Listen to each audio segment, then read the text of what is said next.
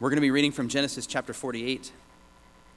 After this, Joseph was told, "Behold, your father is ill." So he took with him his two sons, Manasseh and Ephraim. And it was told to Jacob, "Your son Joseph has come to you." Then Israel summoned his strength and sat up in bed. And Jacob said to Joseph, "God Almighty appeared to me at Luz in the land of Canaan and blessed me and said to me, 'Behold, I will make you fruitful and multiply you, and I will make of you a company of peoples, and will give this land to your offspring after you for an everlasting possession.' And now your two sons, who were born to you in the land of Egypt, before I came to you in Egypt, are mine. Ephraim and Manasseh shall be mine, as Reuben and Simeon are. And the children that you fathered after them shall be yours. They shall be called by the name of their brothers in their inheritance. As for me, when I came from Paddan, to my sorrow Rachel died in the land of Canaan on the way, when there was still some distance to go to Ephrath. And I buried her there on the way to Ephrath, that is, Bethlehem. When Israel saw Joseph's sons, he said, 'Who are these?' Joseph said to his father, 'They are my sons, whom God has given me here.' And he said, 'Bring them to me, please, that I may bless them.' Now the eyes of Israel were dim with age, so that he could not see. So Joseph brought them near him, and he kissed them and embraced them. And Israel said to Joseph, 'I never expected to see your face, and behold, God has let me see your offspring also.' Then Joseph removed them from his knees, and he bowed himself with his face to the earth. And Joseph took them both, Ephraim in his right hand toward Israel's left hand, and Manasseh in his left hand toward Israel's right hand, and brought them near him. And Israel stretched out his right hand and laid it on the head of Ephraim, who was the younger, and his left hand on the head of Manasseh, crossing his hands, for Manasseh was the firstborn. And he blessed Joseph and said, 'The God before whom my fathers Abraham and Isaac walked, the God who has been my shepherd all my life long to this day, the angel who has redeemed me from all evil, bless the boys, and in them let my name be carried on, and the name of my fathers Abraham and Isaac, and let them grow into a multitude in the midst of the earth.' When Joseph saw that his father laid his right hand on the head of Ephraim, it displeased him. And he took his father's hand to move it from Ephraim's head to Manasseh's head. And Joseph said to his father, 'Not this way, my father, since this one is the firstborn. Put your right hand on his head.' But his father refused and said, 'I know, my son, I know. He also shall become a people, and he also shall be great. Nevertheless, his younger brother shall be greater than he, and his offspring shall become a multitude of nations.' So he blessed them that day, saying, 'By you Israel will pronounce blessings, saying, God make you as Ephraim and as Manasseh.' Thus he put Ephraim before Manasseh. Then Israel said to Joseph, 'Behold, I am about to die, but God will be with you and will bring you again to the land of your fathers. Moreover, I have given to you, rather than to your brothers, one mountain slope that I took from the hand of the Amorites with my sword and with my bow.'" I'd like to pray before we hear from God's word. God, you ordain. God, help us not to be at cross purposes with you. Help us not to, in foolishness, cast judgment upon you and what you do. But God, work in us and make us holy, as we already spoke of with your Holy Spirit. God, that makes so much sense that you would bring about holiness through your Holy Spirit. God, help us to submit to your word. God, fill us with wisdom and joy as we labor for you. God, give us contentment. Help us to praise you, to love you.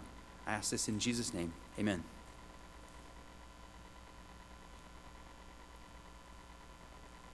If you're visiting, we have been working our way through these last chapters of the book of Genesis from chapter 37 to chapter 50, and just getting a sense of the story of Joseph, which is part of the larger story of Jacob. And as we've come into these chapters, you'll notice that, you might have noticed that there's a few references to Jacob dying. Chapter 47, 48, 49, and the first part of 50 are what we might call the curtain call of Jacob's life. One of the realities about following Jesus is that following Jesus doesn't just involve how we live, it also involves how we die. And not only are we determined about the way that we live for him, but we should also be focused and prepared on the way that we die for him. And so these verses that we read this morning are part of his preparation for dying. We're not going to reflect on them the way that we might normally do if we open this text up. There's this peculiar emphasis in this chapter on Jacob wanting to pass on blessings to Joseph's sons. It's not an unusual thing for fathers to do. He was going to adopt Joseph's two sons and make them his own sons, and then he's going to bless them. That would be probably the better way to, or one of the ways that we could look at this text. But what I want to do is pull back a little bit more, and what struck me reading through this again and again was just the reflections of a dying man on his walk with God. His reminiscence of his life lived with the living God. And one of the things that we affirm again and again is God is real, and that changes everything. It certainly changes the way that he lived his life, and it's reflected in the last days of his life as he's speaking with his boys here. One of the things that I want you to think about and reflect on as you go out of here is not a morbid thought, but it's a helpful thought. It's what truths of God do you want to leave echoing in the heads and the hearts of your children in your dying days? What are the things that you want them to know about you and your relationship with God that have held you and that have kept you and that have sustained you over the years of your life? What are the things, if you don't have children, that you want to pass on to your friends as they are with you in those days and as they share those last weeks and months with you? What do you want them to know about God? That's, I think, the way I want to view the text today, is these reminiscence of a dying man to his son and his grandchildren about the place of God in his life. The first thing that we see when he speaks to his children, he says to them in verse 3, Jacob said to Joseph, God Almighty appeared to me at Luz in the land of Canaan and blessed me. That in itself is just something that has sustained him on his way, this understanding of God, the Almighty One. And he says there that he appeared to me. There's the reality that he's a living God. He's not a dead God. We don't worship a God that's a tree or a bird or a canoe or a truck or something. We worship a living God. And he says, that God appeared to me. And not only did he appear to me, but he spoke to me and he blessed me. And there was no doubt in his mind that God was living and real and vital and was a part of his life. Many of you are familiar with the Hebrew transliteration of that word Almighty, which is El Shaddai. It was made famous by a song that Amy Grant sung way back in the days, 80s and 90s, I think, El Shaddai, El Shaddai. But El Shaddai is the Hebrew translation of this alliteration of this word Almighty. And it's a word that stresses a few things. One of the things that it stresses is the might and the power of God. And we find this name of God used 6 times in the book of Genesis. Then it's used a whole bunch of times in the book of Job. And then it's one of the main words that John uses to describe God in the book of Revelation. And then there's a couple smatterings along the way. So it's in clusters throughout the Word of God. But this El Shaddai, or God Almighty, puts an emphasis on the might and the power of God, a God who reveals himself to us in the face of a hopeless situation, or when we who are trusting him and walking with him have no real human resources for a task that's before us, or when we're limited by human realities. And it's then that God reveals himself to us as an almighty God. For instance, the first time that this name is used of God is in Genesis chapter 17, verse 1, where God Almighty appears to Abraham. And Abraham, remember, God had said to him, through you, you're going to have offspring that will number the stars of the heavens. But he had no children. And in fact, in chapter 17, we find out that he is old and his wife is old. They are far past childbearing ages, and there's no chance, there's no human probability that they will ever have a child of their own. And yet God Almighty reaches into their limitations, their human limitations, and touched their bodies so that they could have a son naturally.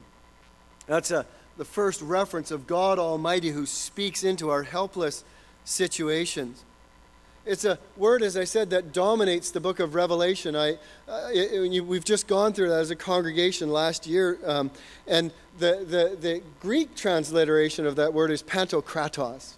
It's just a word that sounds tough. And in fact, some of the young men in our congregation actually had T-shirts made up, and they had pantokratos written on the T-shirt to remind them that God was the Almighty One. But it's a God who sustains us and supports us as we live in this world. This is a nutty world, is it not? This is a world at which we could turn on the news at any given time and we could be fearful justifiably. But when we walk with the living God, when we walk with the Almighty God, we know there is no reason to be afraid, because he is in control and guiding and directing the course of this whole world. That's the message of Revelation. And so it's a term that's used of God's servants when they want to be reassured, when they want to be sustained, when they want to be helped. There's an old hymn that we have used to sing in the church. We don't sing it often. I can't remember the last time we sang it, but maybe we'll sing it again. Praise to the Lord the Almighty. It's just a call to us to reflect on the almightiness of God. Praise to the Lord the Almighty, the King of creation. O my soul, praise him, for he is my health and salvation. And then this invitation, come, all you who hear, now to his temple draw near, join me in glad adoration. Or then the last verse, praise to the Lord who does prosper and defend you. Surely his goodness and mercy shall daily attend you. Ponder anew what the Almighty can do if with his love he befriends you. It's a call to meditation and to prayer and to reliance on this amazing almighty God, El Shaddai.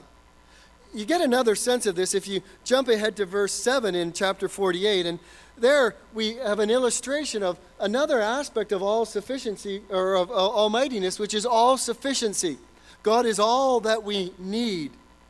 And he mentions in verse 7 the death of Rachel, his beloved wife. And you think, why in the world does he mention the death of his wife 50 some odd years later in a context which really has to do with blessing his son and his grandson?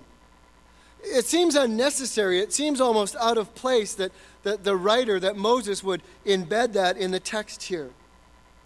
But it's interesting to note that if you go back to Genesis chapter 35, where Jacob again refers to God Almighty, and when God Almighty reveals himself to Jacob at Bethel as El Shaddai, the very next event that occurs is the death of Rachel. And so in chapter 35, we have God appearing to Jacob as God Almighty, and then Rachel dies. And then here we have God Almighty being referenced, and then before that section is ended, it says, and he buried Rachel. Could it be that at this point, when he's talking to Joseph, who was Rachel's son, he remembered his wife, and it still hurts? Even though it was a loss that took place over 50 years previously, the grief and the pain of having lost his wife, the one that he loved so much, had walked with him, and he had carried it with him for 50 some odd years. In this text, it says, God appeared to me as God Almighty, and then I buried Rachel. You see, the pain never does go away, I think, for many who lose a loved one. And it's utterly uncaring for anyone to say to anyone who's grieving, oh, you'll feel better someday. Or you just need to get beyond this a little bit. Or now is the time to stop grieving. You don't find that in Scripture. In fact, here we find a man who has been grieving for over 50 years for a wife that he has lost. And I want us to make the connection between El Shaddai, or God Almighty, and Jacob burying his wife. You see, even in his intense and his lasting grief, he says, the Almighty has walked with me. The all-sufficient one has been with me every step of the way. There is hope because there is El Shaddai. It doesn't take my pain away. It doesn't take my sorrow away. It doesn't take my sadness away. It doesn't heal the wound even. But is it not better to be able to say, El Shaddai appeared to me, and I buried Rachel, than simply, I buried Rachel?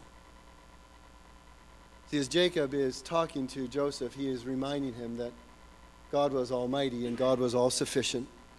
And in the area of his deepest need of the loss of his wife 50-some years earlier, El Shaddai had been sufficient for him. See, the Almighty invites us to trust him. This is a characteristic of our God, one of the names of God that reveals part of his character. And he invites us to trust him. In the midst of our pain, in the midst of our sorrow, in the midst of our human limitations, to be able to say, but El Shaddai walks with me. Secondly, not only does he refer to God Almighty, but he refers to God of all mercies, or the surprising goodness of God in his life. There's a verse in chapter 48, verse 9, which I just stopped on. It's stuck in my head and has for these last number of weeks as I've been reflecting on this passage. And in verse 9, all of a sudden, Joseph has come, and he's come with his two sons, Jacob's grandsons. And Jacob's response to him is, he says, I never expected to see your face. Remember, he had thought Joseph had been killed. He says, I never expected to see your face, and behold, God has let me see your offspring also. That is a surprising goodness of God. That's something that it caught Jacob sort of off guard, or not off guard. Jacob recognized that as a mercy of God in his life. And you see, one of the things I believe that Jacob had trained himself to do over the course of his life is to see the mercies of God as they came up daily in his life. And this is just one instance of it. You know, the mercies of God are every day, everywhere in our life. But because of the way we think of ourselves and because of the way that we look at the world in which we live, we often miss the mercies of God that are evident everywhere in our life. The Bible makes it plain that the mercies of God are not rare and random events in the life of God's people. Rather, we learn the steadfast love of the Lord never ceases. His mercies, what? Never come to an end. And what? They are new every morning. Do you see the mercy of God as never ending in your life? Do you see the mercies of God as new every morning or every day in your life? Or do you have trouble detecting them? And I think we have trouble detecting the mercy of God because we're so distracted, because we're so prideful, because we're so focused on our strengths and our abilities. Do we understand what mercy is? A real sort of simple definition of mercy is getting what I don't deserve. That's what mercy is. Mercy is getting what I don't deserve. Well, we really live in a culture of entitlement. And we really see ourselves as deserving of everything. And we've earned everything. And so for us to actually see mercy and to recognize that this is something that has come to me, even though I don't deserve it, is something that is foreign to our natural way of thinking. We have to cultivate this reality, which is true reality. It's the spiritual plane in which we live. There's the reality that God is the one that sends the rain, that gives us strength, that gives us brains, that gives us health, that makes the rain come, that makes the ground produce all this kind of stuff that we enjoy every day. Everything that we experience is an undeserved mercy. Scriptures are dotted with references to a God who is merciful. And these mercies are to have an appealing or a drawing influences on our life. Paul writes to the Romans and he says, I appeal to you by the mercies of God. What he's trying to say to them is, look at your life. Look at all the ways in which God has been gracious to you even though you haven't deserved it. I appeal to you based on the mercies of God. And then a little bit later, another author says, Blessed be the God and Father of our Lord Jesus Christ, the Father of mercies. Notice it's not singular, it's plural. The God of all mercies and the Father of mercies. You see, God is not stingy. It's not that God has, he's got like 20 mercies for Paul in any given year. Oh, okay, here's a mercy. And then, I go another couple months and I'm getting down and bummed out, and here's another mercy.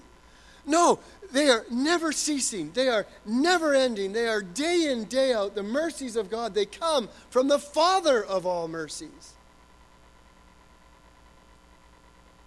And so when you look at the various instances of favor, or you enjoy bounty in your life, what do you think? I never thought you would do this for me, God. I never thought I would have this house, Father.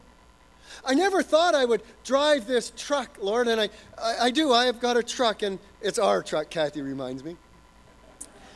But when I'm washing it, or almost daily when I'm driving it, I say, thank you, Father, for this truck. I don't deserve it, but I like it. And I'll steward it to the best of my ability for you. Thank you, Father, for our house. It's not a big house, but it's more than enough. Thank you, Father, for your mercies. Day in, day out. Kathy and I there's not a day goes by where we don't say, Father, thank you for this home that we live in. I've been waiting for surgery for a number of months. And last couple months, things got worse in my life. And so I had just thought, I need to phone the doctor and see if we can bump this up a little bit. And I'm praising God that I got a phone call just last week that they've put me on a short list and they've actually given me a date. That was a mercy of God to me. Out of nowhere. I don't deserve it. There's so many other people that need surgery, but God just said, here, Paul, here's your date. And I thank the Lord, so I'll be gone for a couple weeks. Nothing major, just back surgery. And Barry will look after things, but a mercy of God. And I think if we think about the mercies of God, if you understand what God gives you undeservingly, wouldn't it just fill us with a contentment? I don't need to stress. I don't need to worry. I don't need to earn. I don't need to try hard because my God is a merciful God. Oh, I'll get up in the morning and I'll go to work and I'll work to the best of my ability. But God just pours into me so much. And it all to cultivate contentment. What about a blow to our own pride and self-inflation to understand really that all that we have, everything that we have, comes to us from the hands of a merciful God to we who are undeserving? And what a content filler in our worship. We should never, ever be able to walk into the presence of God in a corporate way like this and have nothing to worship God about. Every one of us, every time we walk in this auditorium, could take out a piece of paper and write down 5 or 6 mercies of God that we can recall from that week. And those would fill our worship to God as we praised Him and as we worshiped Him. One of the lines in that song I referenced, Praise to the Lord the Almighty, says, Praise to the Lord who above all things so wondrously reigneth, sheltering you under His wings and so gently sustaineth. Have you not seen all that is needful has been sent by His gracious ordaining? You see, there's a challenge there, isn't there? Have you not seen? It's not that the mercies of God are not overflowing in our lives. It's that we don't see them. Jacob had trained his eyes to see the mercies of God poured out daily in his 147 years. There's a third reference to his God. Not only does he reference God as God the Almighty, God the All-Sufficient One, not only does he reference him as the God of all mercies, but in verse 15 and 16 there are three sort of references to God there as he's about to bless them. Threefold description of God. God is not sort of a just arrives on the scene now. He's a God that has been existent before this world ever was. And he hints at that when he says he is the God of Abraham and Isaac. And before Jacob walked, his father and his grandfather walked with God. I understand, but I don't understand how we should sometimes think, well, God is distant and God is harsh. We don't get that from the Bible. Rather, we get a picture of a God who is intimately involved in the lives of those who commit to him and is desiring to be intimately involved with his creation. Notice it says, as he's talking of his father and his grandfather, it says, and they walked with God.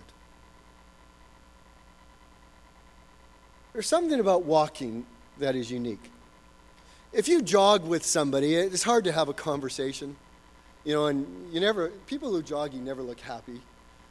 Nor do people who are riding bikes for that matter. But you can go on a bike ride with someone and you're behind them or they zoom ahead or you got to catch up or you get a flat tire. You can go for a jog with someone and you're out of breath and you go, and you keep on going. But when you walk with somebody, there's intimacy. You can stop and look at something together. You can walk for hundreds of yards and not say a word. But just the presence of that person beside you is all that you need. It's this beautiful image that he says, as my father and grandfather walked with God, so I too have walked with God. What a gift to give your children and your grandchildren, to tell them, I have walked with God. But then he says something even more brilliant. He says, and God has been my shepherd. God has been my shepherd. This is an image that was really familiar to Jacob. He was a shepherd after all, and so he understood the intimacy involved in being a shepherd and caring for the sheep. And we understand there were shepherds that when they came down to Egypt and they went to before Pharaoh, Joseph says, now tell Pharaoh that you're shepherds and he'll give you this land and he'll make you look after their sheep. Most of us here probably haven't had a first-hand contact with a shepherd or sheep, but we know there's enough stuff in our culture even today that we're familiar with, a shepherd and his staff and little Bo Peep and her sheep, and they follow along. But we understand the care, and we understand the image that's being made, that's being described here. Luke 15 has three beautiful parables. One of the parables is a parable of a lost sheep. And it's saying there was a shepherd, and he had 100 sheep. He loved his sheep. But he noticed as he was counting them, at some point in the day, that there was only 99. So it says he left the 99, and he went out looking for that one lost sheep. And eventually he found the sheep. And he didn't just come back and put it in the fold. He came back and he told all his friends, says, you got to celebrate with me. This sheep that I had lost or that went astray, I found, and he's now part of the fold. Let's have a party. There's just a sense of familiarity and of love and of affection and of completeness when all the sheep are there. We know that Jesus has called himself the Good Shepherd. And he actually puts himself in harm's way for us because he says, I will lay down my life for my sheep. He's the chief shepherd of the flock. And so Jacob refers to his relationship with God as one of he who has been my shepherd. We're going to read in a couple of moments. You're going to recite it with me. If you don't know it, that's all right. Listen to the people around you. But we're going to recite Psalm 23 together.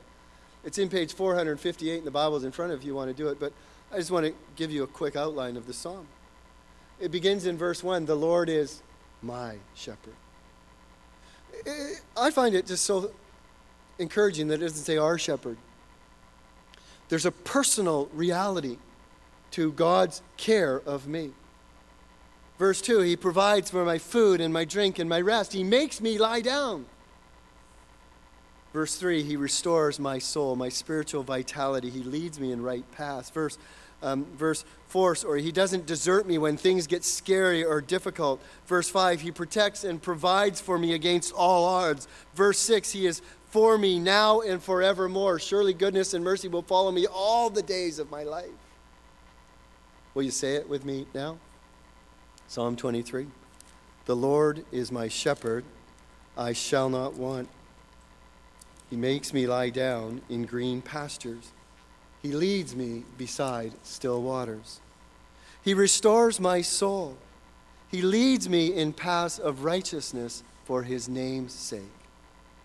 Even though I walk through the valley of the shadow of death, I will fear no evil, for you are with me. Your rod and your staff, they comfort me. You prepare a table for me in the presence of my enemies. You anoint my head with oil, my cup overflows. Surely goodness and mercy will follow me all the days of my life, and I will dwell in the house of the Lord forever. He has been my shepherd. And then he says, all my life, even to this day. This just wasn't a fleeting thought as Jacob is talking. He says, for 147 years, for 1,764 months, for 53,655 days, God has been my shepherd. And Jacob, without hesitation, would concur with the psalmist who said, I have been young and now I am old, yet I have not seen the righteous forsaken or his children begging for bread. This is crazy love, isn't it? This is beyond imaginable care. And not only has his care been with us all the days of our life, it was with us before the foundation of the world, and it's even with us when we were in the womb. Because the psalmist there says, when I was being made in secret, intricately woven in the depths of the earth, your eyes saw my unformed substance.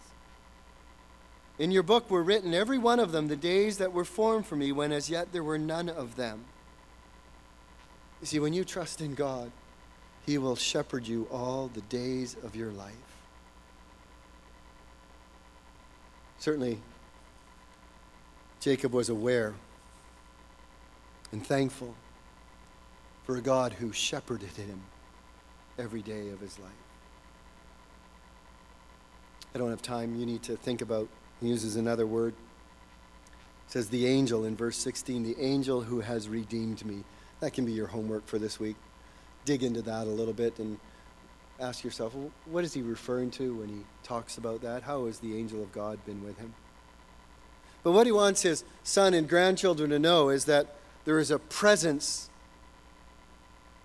that comes into your life when you trust God. There is an intimacy that one can have with the living God who made this world and everything in it. And there is a protection that he gives to us as our shepherd and as our angel. And lastly, he's a covenant God. And as a result, it's a costly decision of ours to follow him. I want to go back to the beginning of the chapter, and then we'll jump to the end of the chapter. As the scene comes to a close in chapter 48, it began this way. It says, after this, Joseph was told, behold, your father is ill. Last week we said that's not just he's got a cold. This is he's ill. You better get here. Get on the next plane. Come home. Your dad is ill. So Joseph took with him his two sons, Manasseh and Ephraim, and was told Jacob, your son Joseph has come to you. Then Israel summoned his strength and sat up in bed. Do you find it a little bit interesting here that Joseph is here with his father in these last days seeking his blessing? He wants his father to speak provision on him. He wants his father to speak protection on him. He wants his father to bless him in the days that were to come. But he didn't really need to do this, did he? You see, on a physical perspective, he's the second in command in all of Egypt.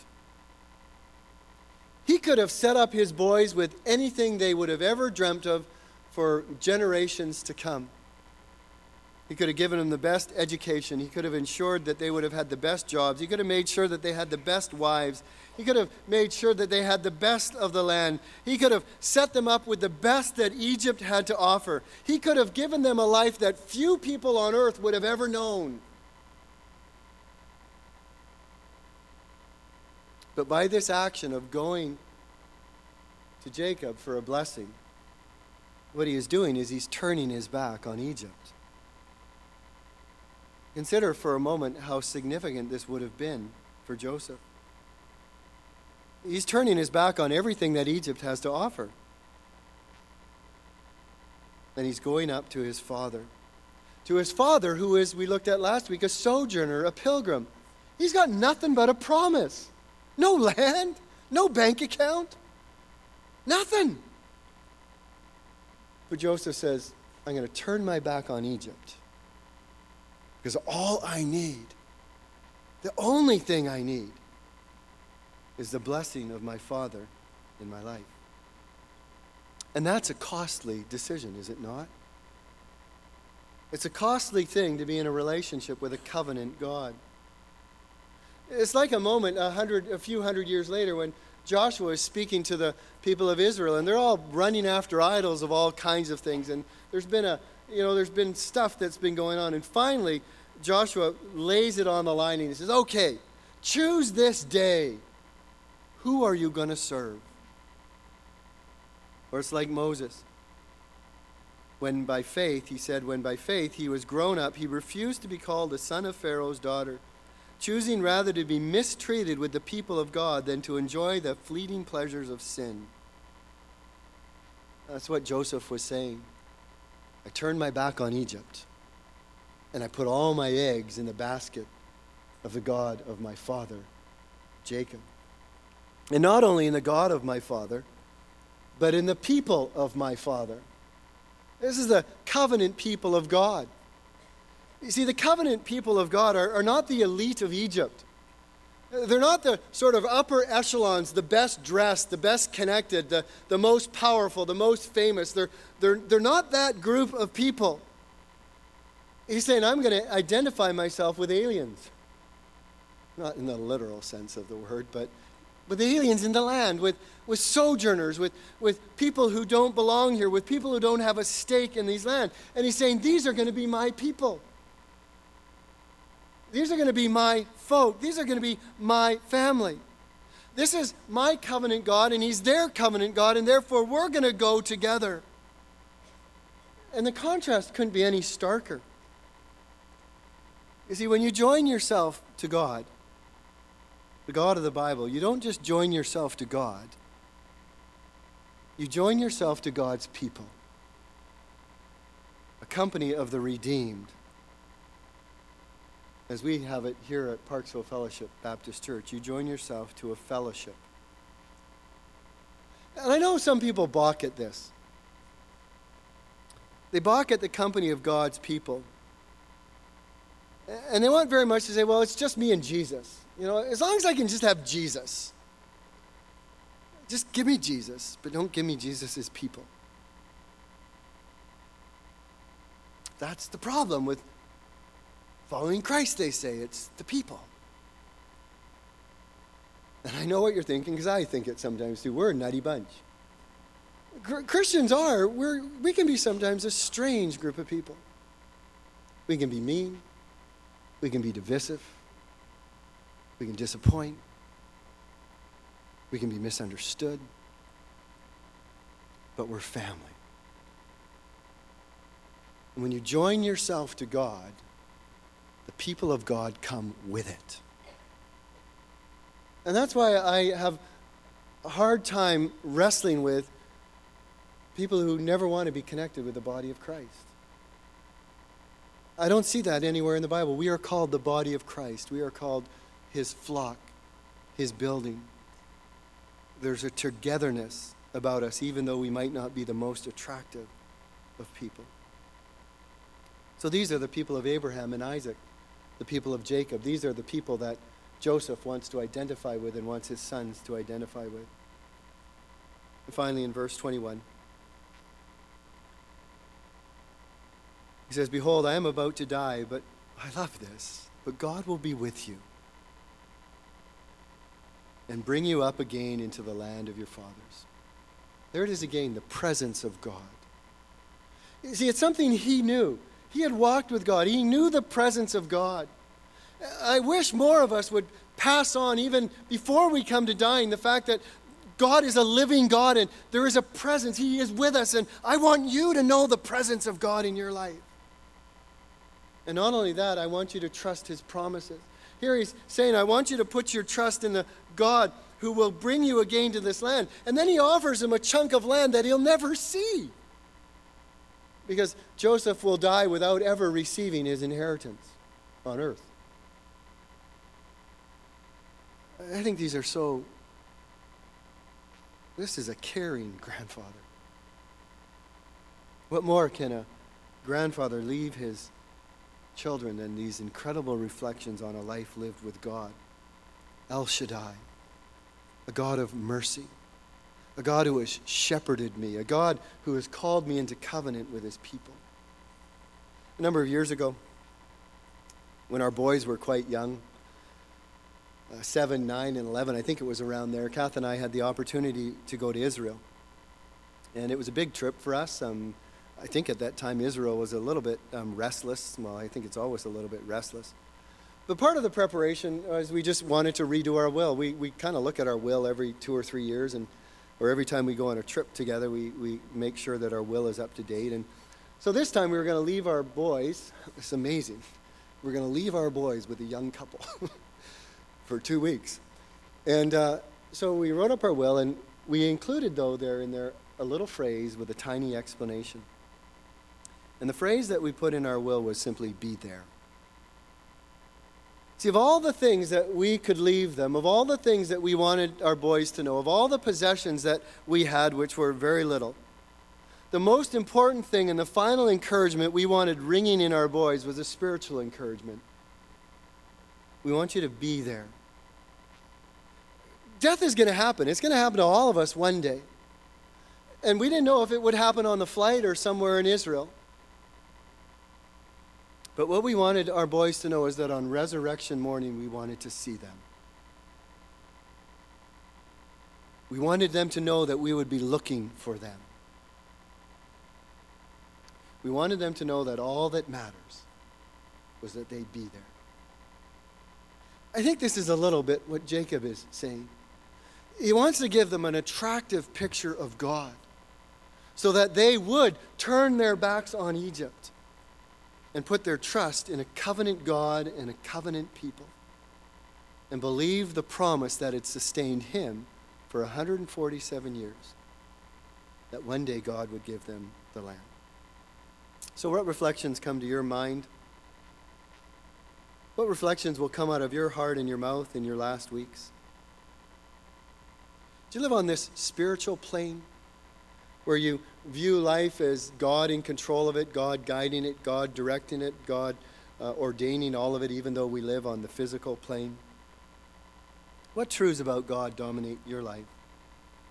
What truths about God shape your pilgrimage now as you're walking along, as you're cultivating a relationship with the living God? You'd be in great company if you chose. El Shaddai appeared to me. You'd be in great company if you chose a God of all mercies. God, I never ever thought that you would let me see this. You'd be in great company if you said, He has been my shepherd all the days of my life and even to this day. You would be in great company if you were able to say, I have walked with him, I have covenanted with him, and I have joined his people.